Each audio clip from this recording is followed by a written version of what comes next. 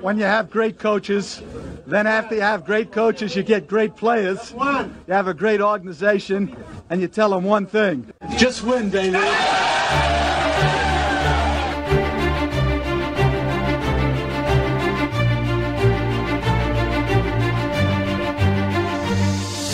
You are listening to Just Pod, Baby, a Las Vegas Raiders podcast brought to you by silverandblacktoday.com. And now your host, Evan Grote. Let's go, Raider Nation. And welcome back. I am your host, Evan Grote, and you're listening to Just Pod, Baby. We are brought to you by silverandblacktoday.com, Las Vegas' first and only independent Raiders news source. Also, be sure to follow me on Twitter at eGrote5. Subscribe to the podcast if you like what you're hearing, and also leave me a review and a rating. I love the feedback. And also check us out on YouTube. Subscribe to the Silver and Black Today page. If that's how you prefer to listen to the show, that works for me. All of my latest episodes are now available up at that platform, as well as some of the past work that was done by Scott Gilbranson and the live YouTube videos that we do occasionally. You can find all of that content up at the YouTube page as well. And if you're a fan of Facebook, you can follow us there as well. So, you can pretty much catch us anywhere on social media nowadays. There's really no excuse not to be following us and all the coverage that we're providing with you. Now, we are just over a month away from the 2021 draft, and we had a couple blockbuster trades go down on Friday, both involving the Miami Dolphins. First, they swapped picks in round 1 with the 49ers. The 49ers moved up to pick 3, and the Dolphins went back to pick 12, but then they in turn flipped that pick 12 to move back up to pick 6 with the Philadelphia Eagles. So definitely some moving and shaking going on, wheeling and dealing going on as these teams are now jockeying for a position, most likely to land a quarterback, and there's some good ones in this year's draft class. I do expect to see quarterbacks come off the board, picks 1, 2, 3, probably even 4. Who knows? I plan to really take a deep dive into the prospects in this year's draft class starting next week. I'm a little bit behind on my research. I'm usually a little bit further along, so I got some ground to make up. I know that Dane Brugler from The Athletic is set to release his draft guide in the first week of April, so I'm really looking forward to that. And if you're a fan of Dane, I will be trying to get him on sometime before the draft. I had him on last year, and I did reach out to him already a few weeks ago, and just trying to, get on his radar, and he said sometime in April. So I'm going to follow up with him, and, I'm just really starting to get excited about the draft. I'm sure you've been watching a lot of these pro days where the pro day circuit is now in full swing. We've seen some freaky performances. The other day it was Micah Parsons, the linebacker out of Penn State. Some of these wide receivers are just putting on absolute shows. I saw Kwity Paye on Friday bench press 36 reps. So, you're just seeing some unbelievable performances here at these pro days, and it's really starting to get me excited and starting to get my mind shifted towards the draft. Now, we are in the later waves of free agency here. Things are starting to cool off. A lot of the money is drying up, and it was kind of a quiet week this week for the Raiders after a fury of activity and signings by the Raiders in the first week of free agency. Not a whole lot of new information to report for you this week. We do have a couple stories. The big one was about the backup quarterback situation, Marcus Mariota. He will be sticking around in Las Vegas for another season. He did agree to a new deal, and we're going to get into a little bit of that in just a moment. And I'll get you some of my thoughts on how I think the Raiders did there. Also on Friday, the Raiders did sign another veteran wide receiver in Willie Snead, and he met with members of the media on Friday, and I did get to catch some of it. I didn't catch all of it, but I liked what he had to say. I thought he made a lot of good points about his leadership and his experience playing on successful teams, and he being able to bring that over to this young group of wide receivers. So I do think that's a big win there for the Raiders. Also tonight, I want to play some audio from Thursday's edition of In the Huddle with Vinny Bonsignore on Raider Nation Radio, 920 AM in Las Vegas, and you can also check that out on the TuneIn app. That's how I listen. But I was a guest with Vinny on Thursday. And, we discussed various topics. We kind of were all over the place. But if you didn't have a chance to hear it, I recommend that you start listening to Vinny's show because he does a great job. He's got great lineup of guests each day. But if you didn't get a chance to listen to it live, I'm going to be sharing some of the audio with you here tonight. It's always a great time going on with Vinny, so I do hope you enjoy hearing a bit of our conversation. But tonight I want to begin with, as I said, the signing of Marcus Mariota, as I mentioned at the top.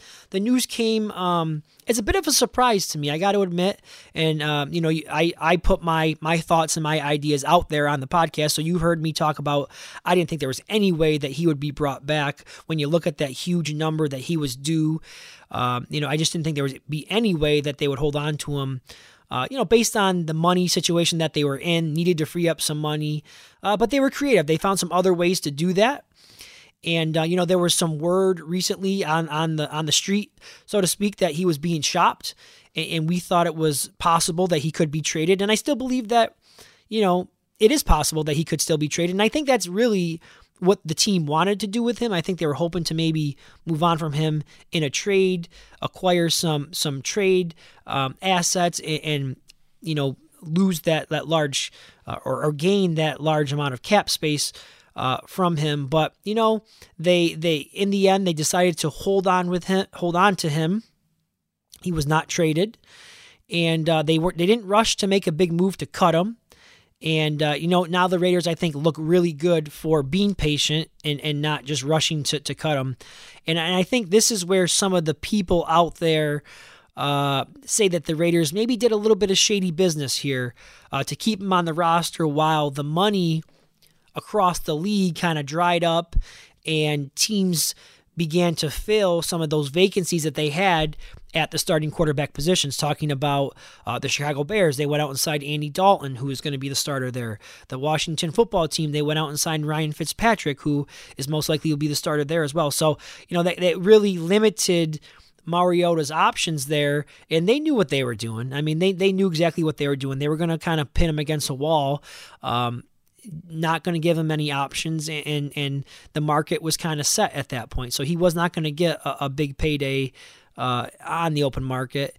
And they asked him to take an $8 million pay cut, and it didn't sound like he was going to be willing to do that. But in the end, they were able to get him to sign a new contract for significantly less money than he was earning last year. 10.75 last year. He's going to be getting 3.5 this season, and there are some incentives in there in that contract as well. Now, just some of my initial thoughts on this. I think it was a smart business move by the Raiders, and I don't feel all that bad for Mariota. I mean, he was paid handsomely last year as the backup for this team. He's still young enough where he can hit the market again next year and still land himself a nice contract and maybe even land with a team that is in need of a starting quarterback. And I have to imagine that he still wants to be a starter in this league. And then the other aspect of this deal that makes a lot of sense for the Raiders is that, he could still be traded at any point, right? I mean, it could still happen, and it might still happen. Don't be surprised if you see that go down, because that contract is now much more attractive to a team who might be interested in him. That was the big holdup with not being able to trade him previously, is that teams would have had to inherit that large contract, and there were a lot of incentives involved in that contract. I believe it could have gotten up to anywhere into like the $18 million range. So that's a large contract for a team to pick up for a guy of his caliber. So I do think it makes it much more affordable for a team. And I know that he has a no trade clause in his contract, but I'd have to imagine that if a team comes calling and it's a team that he believes gives him an opportunity to be a starting quarterback and be successful in this league, I would imagine he'd be willing to waive that no trade clause. So I like what the Raiders were able to get done there. And you know what? Should they decide not to trade him or not find a trade partner, you know what? They got a very reliable, legitimate backup quarterback on the roster. So I think that works out very well, and I hope that Gruden will find a way to utilize his abilities. Many of us were calling for it towards the end of last season, and I agree. There are ways to get him involved. You look at the ways the Saints utilize Taysom Hill in New Orleans. Now, I'm not saying he's the same type of player. I'm not sure if he can be used as like a runner like Hill is or a receiver like Hill is, but just giving the opposing defensive coordinators another wrinkle to prepare for, another look that they have to prepare for, another threat in the red zone or on 3rd and 4th and short when you need to pick up a critical first down. You can use him in different ways. And again, I think the more creative you can be, the more athletes you can get on the field, the more you have to put on the plate of a defensive coordinator, the better off you'll be as the offense. So, I think that I'd like to see that if he is with this roster all season long. And if they, as I said, if they should get an attractive offer for him, then, and he's willing to waive that trade clause, then you can always acquire some draft capital. So again, it's a win-win for the Raiders as well. All right, let's quickly change gears here. As I mentioned, I was on as a guest with Vinny Bonsignore on Raider Nation Radio this week on Thursday in the huddle with Vinny. I'm not sure if everyone heard the show or not, but we touched on a bunch of different topics. I want to play just a bit of the audio from our conversation, starting with some discussion about the Raiders wide receiver group heading into next season. Here, take a listen. We're going to go back out to the Raider Nation guest line and welcome in our really good friend, Evan Grote from Just Pod Baby. Evan has appeared quite a bit on this show and many others. Guest hosted here on Raiders Nation Radio. We love to have him. Evan, how you doing, brother? Hey, Benny, nice to be back on with you. How are you?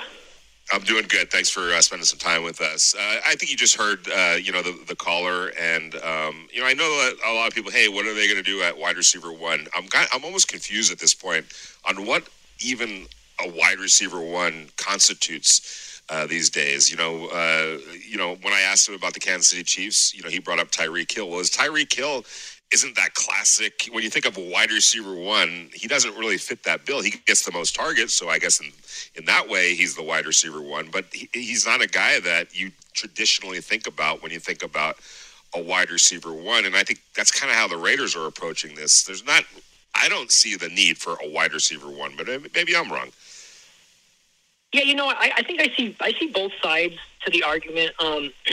One side, they do have Darren Waller, who is really their number one target. I think that was the point you were making with the Chiefs, is that Travis Kelce it might be their 1A, and Tyreek Hill might be their 1B. And that's the same case with the Raiders. Darren Waller is their top option as a receiving threat.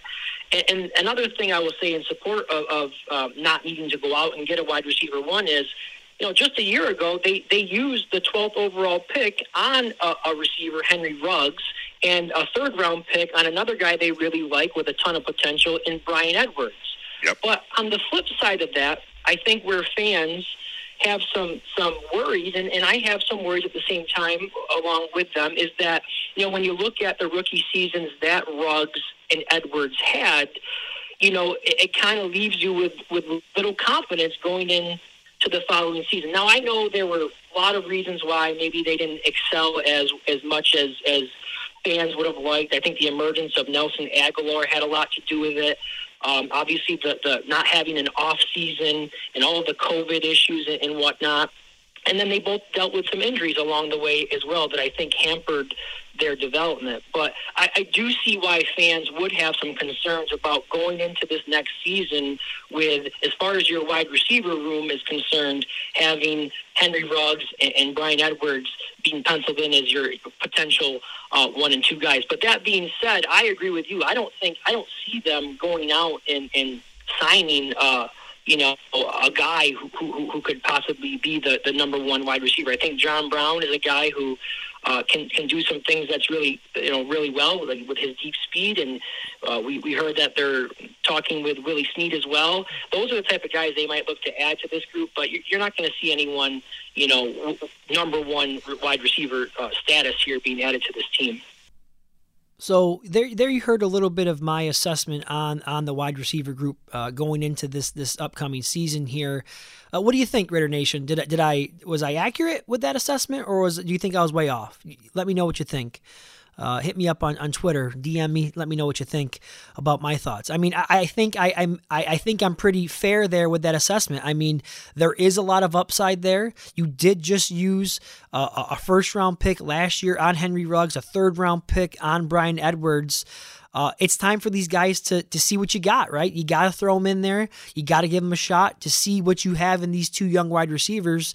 That's why I don't see the Raiders going out and first of all, there isn't any wide receiver ones out there on the market any longer, and I don't see them using a draft pick to bring another one in. You got to see what you have in Henry Ruggs and Bryan Edwards, but at the same time, you know, I have a little bit of an issue going into the season with these two guys as your top receivers. I mean, Henry Ruggs, 26 receptions last year for 452 yards. Bryan Edwards, 11 receptions for 193 yards. So you're going to go into to next season with those two guys who combined less than 40 balls, and we're talking less than 800 yards between the two of them. So, I mean, those are some big question marks there. But I did go on to say, Vinny and I continued our conversation, and I did say that, you know, from all that I have heard on at least Henry Ruggs, from hearing Nick Saban talk about him, he's tireless worker, high character kid, and he's well aware of the criticism that was out there about him last year. He knows that he was the number one wide receiver taken in this draft class, a very, very talented class of wide receivers, and some of those rookies last year had some outstanding seasons, and you know, he knows that he was at the bottom of that list as far as production. So I fully expect him to be out there working hard, getting stronger. I saw a photo of him the other day online, and he already looks like he's put on some size. And so, you know, I do expect Ruggs to have a much more productive season in year two, and you know, the same goes for Bryan Edwards. The big question with Edwards, though, is always going to be about his health. He had injury problems dating back to his time at South Carolina. Can he shake off those problems now that he's in the league? He did not do so in year one. Another couple things I want to mention here while we're on the topic of wide receiver is there is a lot of production now that's up for grabs with the departure of Nelson Agholor. We're talking 48 receptions, 896 yards, and 8 touchdowns. So somebody's got to pick up that slack. They brought in a guy like John Brown. If they can get something out of him, maybe not replicate exactly what Agholor did with the team. I don't think that's what they're expecting from him. I do expect Ruggs to take a step forward and Edwards to take a step forward. So if they can kind of all take a piece of the pie of what Agholor brought to the table last year, and they can all kind of take a little bit of that production and divvy it up, I think they'll be okay. And while we're on the topic of wide receiver, as I mentioned, the Raiders did sign free agent Willie Snead, formerly with the Baltimore Ravens. He spent some time with the New Orleans Saints as well. 2 of his better years in his career did come with the Saints. He's only 28 years old, and you know, while I do think that there was maybe a more of a pressing need at free safety and even right tackle, you know, I'm not really going to be down on the signing of Willie Snead. I did hear a little bit of what he had to say in his press conference, and he talked a lot about his experience on successful teams, his experience as being in the playoffs, and how he can bring that experience to the young group. And you know, he knows what it takes to win, and it sounds like he really wants to be here. He talked about how the Raiders were a team that he spent a lot of time watching from afar this past season. So he seems excited about the move to Vegas, and so, you know, he's not going to be a huge difference maker, I don't think. You know, he's going to provide that group with some depth, and so, you know, we'll see what he brings to the table. The next topic that Vinny and I touched on was about the defensive line and some of the moves that they've made there at that position group. So here's what we discussed there about the defensive line additions. We're talking to Evan Grote. You could follow him at egrote5. He writes for Silver and Black Today. He's also the host of Just Pod Baby. So check him out all over there. And plus, of course, he always contributes here on Raider Nation Radio as well. All right, so the Raiders are throwing money and attention and a whole bunch of bodies and skill sets and upside and production and intrigue and all of that along their defensive line. I think it's pretty obvious by now that they viewed that as the must area that they have to address. And I know, talking to people out in Henderson, the fact is, and the adjective that's been thrown out to me anyway was it was unacceptable last year, completely unacceptable what the defensive line did as a group. So to address it, it looks like the Raiders are at the very least bringing in a whole bunch of bodies that can do a whole bunch of different things and creating as fierce a competition at that position group that I can remember. Just looking back on what the Raiders have done at that position. What are your thoughts thus far? And with the Raiders at this point, I'm not closing the door on any other additions along the defensive line, but thus far, what are your thoughts on what they've done at that position? Yeah, they've obviously addressed the issue. They're well aware that they needed to get some players in there. I tended to be a little bit more critical of some of the moves made along the defensive line and the defense as a whole. My thought process going into free agency was I thought they needed to get two impact players, high impact players, whether it was a safety and an edge player or a defensive tackle and an edge player. I think they addressed one of those, getting Yannick Ngakoue. I think he's a guy who can really make an impact on the defense. But I think they have failed to add a second impact player. Although they have brought in some guys here along the defensive line, I don't necessarily think any of them make a real big impact. I'm hoping that I'm wrong. You look at guys like Quentin Jefferson. He has shown some flashes last year in Buffalo. Might have been playing a little bit out of position with them at times. But then you bring in a couple high upside guys like Solomon Thomas, who we know is a former third overall pick. And we know for a fact that he was definitely playing out of position in San Francisco, and they were lining him more up more on the edge, where he's probably more a better player on the inside. So hopefully that's what the Raiders defense does is utilize him on the inside. And the names goes on and on, Matt Dickerson and Darius Philon. So there's some guys here that have some upside, but I just don't know if there's a guy here that makes a true impact on this defense from day one and really transforms this pass rush along with Yannick Ngakoue. Now, I will say what I think we're seeing here when I look at what's happened with all these signings or signings that have not occurred yet, like the safety position on defense, is they're putting a lot of faith in Gus Bradley. What they're telling, this is what I think as well, anyways, is that what John Gruden and Mike Mack are saying is we trust that Gus Bradley and his ability to coach and his scheme will this defense will naturally take a step forward based on that.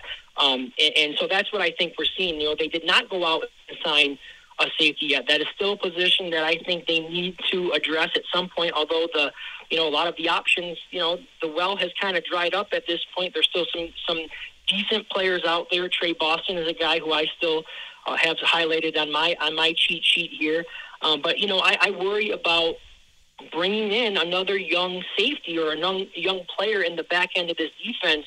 I do think they need to add a veteran safety to this group. So that's kind of what I feel about the defense. But overall, to answer your question, as far as the defensive line goes, I think they've added some competition, they've added some depth, but I still worry that is there a true impact defensive tackle there that can bring pressure from the inside? Yeah, and I think that you hit the nail on the head. I don't think there's any question that they've put a lot of faith in Gus Bradley and Ron Milas and Richard Smith and Rod Marinelli in their development, their teaching skills to get the most out of a defense that they believe should have been better last year and has the potential to be better, this year. So is it too much faith? We don't know. That's the fascinating question here. We don't know.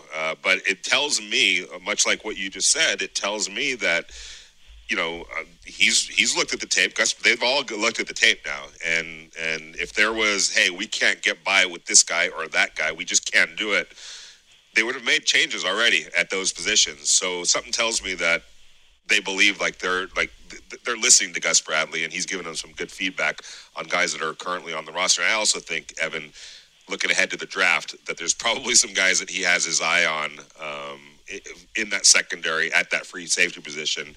And Gus Bradley has never shown any hesitancy to play rookies at that position. So any thoughts on moving ahead to the draft? I do expect them to bring in a veteran free safety. I do. But I think that they have a bigger fish in mind in that draft. I could be wrong, but it just sure seems like there's somebody that's caught their eye, and maybe multiple players that have caught their eye in the draft that they feel, that Gus feels can get on the field pretty quickly. All right, so those were some of my thoughts on the defensive line. I stand by it. I stand by it. I've been pretty vocal on the show last week as well as on Twitter. A lot of you out there, I'm seeing people who seem very, very happy with what they have done here with the defensive line. I don't agree. I disagree. I am not really that satisfied with the defensive line. Love the Yannick Ngakoue signing, but I still believe, and you heard what I said, I believe they still lack an impact player on the interior part of the defense, and that was arguably one of the biggest areas of deficiencies last year. What was in the interior part of the defense. It's been an area where they have been lacking for years and years and years now. I mean, when they had Khalil Mack, all you heard about was, he needs someone there on the inside who can help him. And they still have not addressed that issue.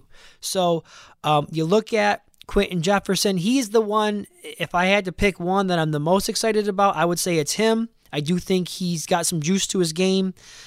He did show some things with Buffalo last year. He can get after the quarterback, from time to time. Solomon Thomas, I don't have a whole lot of faith in him. It's nothing against the kid. I know he's dealt with some personal things off the field with a death in the family, and he had the injury last year. I know that he was a number 3 overall pick, but I don't think he's living up to that high draft pick at all. Hopefully the Raiders will utilize him as a defensive tackle and not out on the edge as a defensive end. I think that's how they will try to utilize him and get the most out of him. I know a lot of people are excited about this Darius, and I'm not sure how to pronounce his last name, Philon, I believe it is. Did some good things with the Chargers, I understand. He's been out of the league for 2 years. Okay, and that's a lot. I'm sorry, you're out of this league for 2 years. That's saying something. Okay, does he still have all those abilities that he had 2 years ago? I mean, that's a lot of time off. Matt Dickerson, I'm not. Will he even make the team? So I stand by it. I think this defense right now, when you look at it today versus where it was last year, I don't see a whole lot of improvements. I really don't. Is this defense going to make a big-time jump from, what were they, ranked 28th or 30th in the league to all of a sudden 20th? I mean, I can't say that I can see that happening right now. I do think, as I said on the show with Vinny, that they're putting a lot of faith in the coaching ability of Gus Bradley and some of those assistant coaches that he's bringing in with him, Ron Miles. And, I do expect to see a little bit of natural progression just because the scheme is more, it's a simplified scheme versus what Paul Gunther was running last year. I think some of these young guys now have a full season under their belt, talking about Damon Arnett and John Abram and Amik Robertson and Trayvon Mullen. Corey Littleton should improve. Kwiatkowski should improve. Everyone should take step forwards here in year 2, but is the talent there, right? I mean, is there enough talent on the defensive side of the ball right now to make the jump that this team needs to get into the playoffs? I think that's a fair, and I think it's a legitimate question that needs to be asked. And I also know that there is still time in free agency. They could still bring in a free safety. They could bring in some depth at linebacker. There's still some things that can be done. And I know that the draft is coming up in just over a month, so they could still address some key areas there as well. Now, speaking of high impact players, if you heard what I had to say there with Vinny, my belief going into free agency was that they needed to bring in 2 impact players, whether that was a free safety, an edge player, or a defensive tackle and an edge player. I think they did address one. Okay, we know Yannick Ngakoue, he's a difference maker. There's another difference maker out there that just hit the open market on Friday. The Seahawks released defensive tackle Jarran Reed. Okay, if you're not familiar with Jarran Reed, go look him up. He's from Alabama. He's a 28-year-old defensive tackle, and he's been very good through 5 seasons in the league this year. His best season came in 2018, where he had 10 sacks. He followed that up in 2019, only had 2 sacks because he served a 6-game suspension for violating one of the league's misconduct policies. I'm not quite sure what that was. And then he had kind of a somewhat of a bounce back year this past season with 6.5 sacks in 2020. He just recently signed a 2-year contract with Seattle. I think he signed that he signed that in going into the 2018 season. I believe he was a free agent. But, this guy, if the Raiders are serious about improving that defense, this is a guy they absolutely have to take a look at. And I'm not quite sure what the money situation is right now with the Raiders and the salary cap. I can't imagine there's a whole lot of money available. I don't care if you got to free some up. I mean, cut some of these guys. What's the point of having, 3 or 4 guys on the roster that you're paying $2-3 million to, like a Solomon Thomas, if you can bring in a guy with so much more ability and much more of an impact player like Jarran Reed? So, I don't know if they will go after him, but this is the type of guy that if you can bring him in, now you're talking about that defensive line looks a whole lot better. You bring him in, and he can bring a pass rush up the middle, and you combine that with Ngakoue, and now you're cooking with gas, as our friend Q Myers likes to say. You're cooking with gas or grease. Which one is it? I'm not sure, but you're cooking, okay? And so, if I'm the Raiders, that is a guy that I absolutely want to see them be aggressive with and go out and make a play for. All right, so those were some of the parts of the interview from my time on in the huddle with Vinny Bonsignore yesterday. I hope you enjoyed a little bit of that. And just before I wrap it up here this week, it is a little bit of a shorter episode here. I do want to touch on, the needs that still remain, okay? And these are needs that, most likely will be addressed through the draft at this point. There's still a possibility they could bring in some more guys here through free agency in the final weeks here. Right tackle, there's still a void there. I saw some people suggesting that, don't count out Brandon Parker for that starting right tackle job. And while maybe I don't see that as a possibility, there's a chance that maybe there's more faith in him within the building.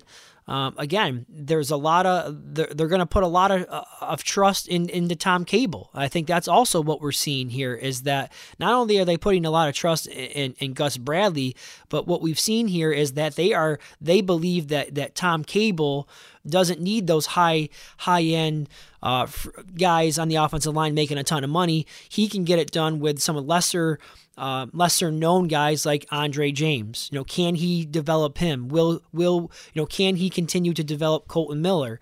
And, can he get a guy like Brandon Parker to, be a little bit more reliable? So it's possible that Brandon Parker is an option at right tackle right now as your veteran option. They could still bring in a guy through the draft. The tackle is very deep at the position this year at tackle. Is it Denzel Good? Maybe he's a guy that he does have that versatility where he could play guard and tackle. So maybe it's possible they feel totally comfortable with him right now being the starting right tackle if they need him to be that guy. And you could push John Simpson, the second-year guy out of Clemson, to right guard with Incognito at left guard. So there are some options right now as far as that veteran presence at right tackle with Parker and Denzel Good. And then you could always bring in a young guy through the draft as well. Now, free safety is another position where they have yet to address it, and that's the one that the fan base is really, really wondering what the heck is going on there. I don't think would be a wise move to bring in a rookie. although it looks like that could be the route they go. And there's some talented ones out there, and they should all be there at pick 17 if that's where they want to go with it. Trayvon Moehrig from TCU, he's probably considered the top safety in this year's draft class. Richie Grant is getting a lot of publicity as well. Those are the two real big names that you keep hearing out there. Most definitely, they should both be there at 17. And then one of our loyal listeners out there, and I apologize if I don't pronounce this name right. I believe it's Shashi Haram. We go back and forth on Twitter all the time. Real loyal listener, and I always appreciate the support that he gives me in the show. He hit me up on Twitter today and says, "What about a guy like Tanner Muse as an option at safety?" And I thought. I thought that made a lot of sense. And at first, I was like, oh, Muse, I don't know. But he did remind me that his natural position at Clemson was as a free safety. And so the Raiders drafted him with the intentions to use him as a hybrid player, but they wanted him to learn the linebacker spot. So, he was injured last year. I'm sure he's a little bit behind the ball with his development. And maybe, based on what we have seen with the Raiders trying to get players to change positions, they have not had a lot of success with that recently. Lynn Bowden Jr. being one of those guys. It might be wise to give Muse the chance to make a run at this free safety job. Now, I'm not saying that's the best idea out there, but it is something that I thought was thought-provoking, and who knows? Who knows what we'll decide to do with Tanner Muse. And then the other position on the defense that I still think could use some depth is linebacker. Some linebacker. And I saw JT the Brick just, I believe it was yesterday, tweeted out about Micah Parsons and his pro day numbers and how he would absolutely run the card to the table if he was there at pick 17. He'd even consider a trade up to get a guy like him. And I saw a lot of Raiders Twitter out there criticizing, are you crazy? It's not a position of need.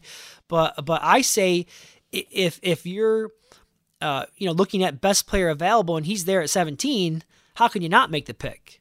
I think too many times the Raiders have drafted on need recently and not paid enough attention to who is the best player on the board right now. And so to me, it's about going out and bringing in the best football player that you possibly can. So I'm also not opposed to them using that first overall pick on a linebacker. I love the kid Jeremiah Koromoa from Notre Dame. He's a hybrid type of guy who could play a little bit of hybrid free safety linebacker. He can do a little bit of both. He's exactly the type of player that this defense lacks right now. They don't have a guy like that. They don't have a chess piece. And so I love him. He's one of the guys that I was very high on early in the draft process. He was the guy that I kind of had my heart set on. I've kind of changed that now to Azim Ojulari. I'm not quite sure if they're going to go edge now that they brought in Yannick, but anyhow, I do think those are the three positions that still remain as large needs: right tackle, free safety, and linebacker. All right, everybody, that is going to do it for this week's episode. And just a quick programming note, just to kind of give you an idea of what the plan is here for the next couple of weeks. I will be getting a new episode out to you guys hopefully next week on Thursday night. My wife and I are taking the kids on a vacation down to Florida, so we're leaving next week on Friday, April 2nd. So I'm going to be off that following week, so you will not get a show from me the week of April 2nd to the week of April 9th. I'm going to be out of town there, but you can expect a new show from me when I return sometime around, I believe, April 15th or 16th. I'll get it out to you either Thursday or Friday of that week. And that's going to be a milestone show for Just Pod Baby. That's going to be number 100, episode 100. Working on a big-time guest list to help us celebrate that week, and so hopefully I can get some of these guys to come through. We're going to be talking a lot of draft that week, of course, as we gear up for April 29th in Cleveland. Thanks again for tuning in and for being a loyal listener and a follower of the show. Enjoy your weekend. Enjoy the second weekend of March Madness. That's right, the Sweet 16 is upon us. I'll talk to you guys next week. Until then, I'm your host, Evan Grote. And as always, just win, baby.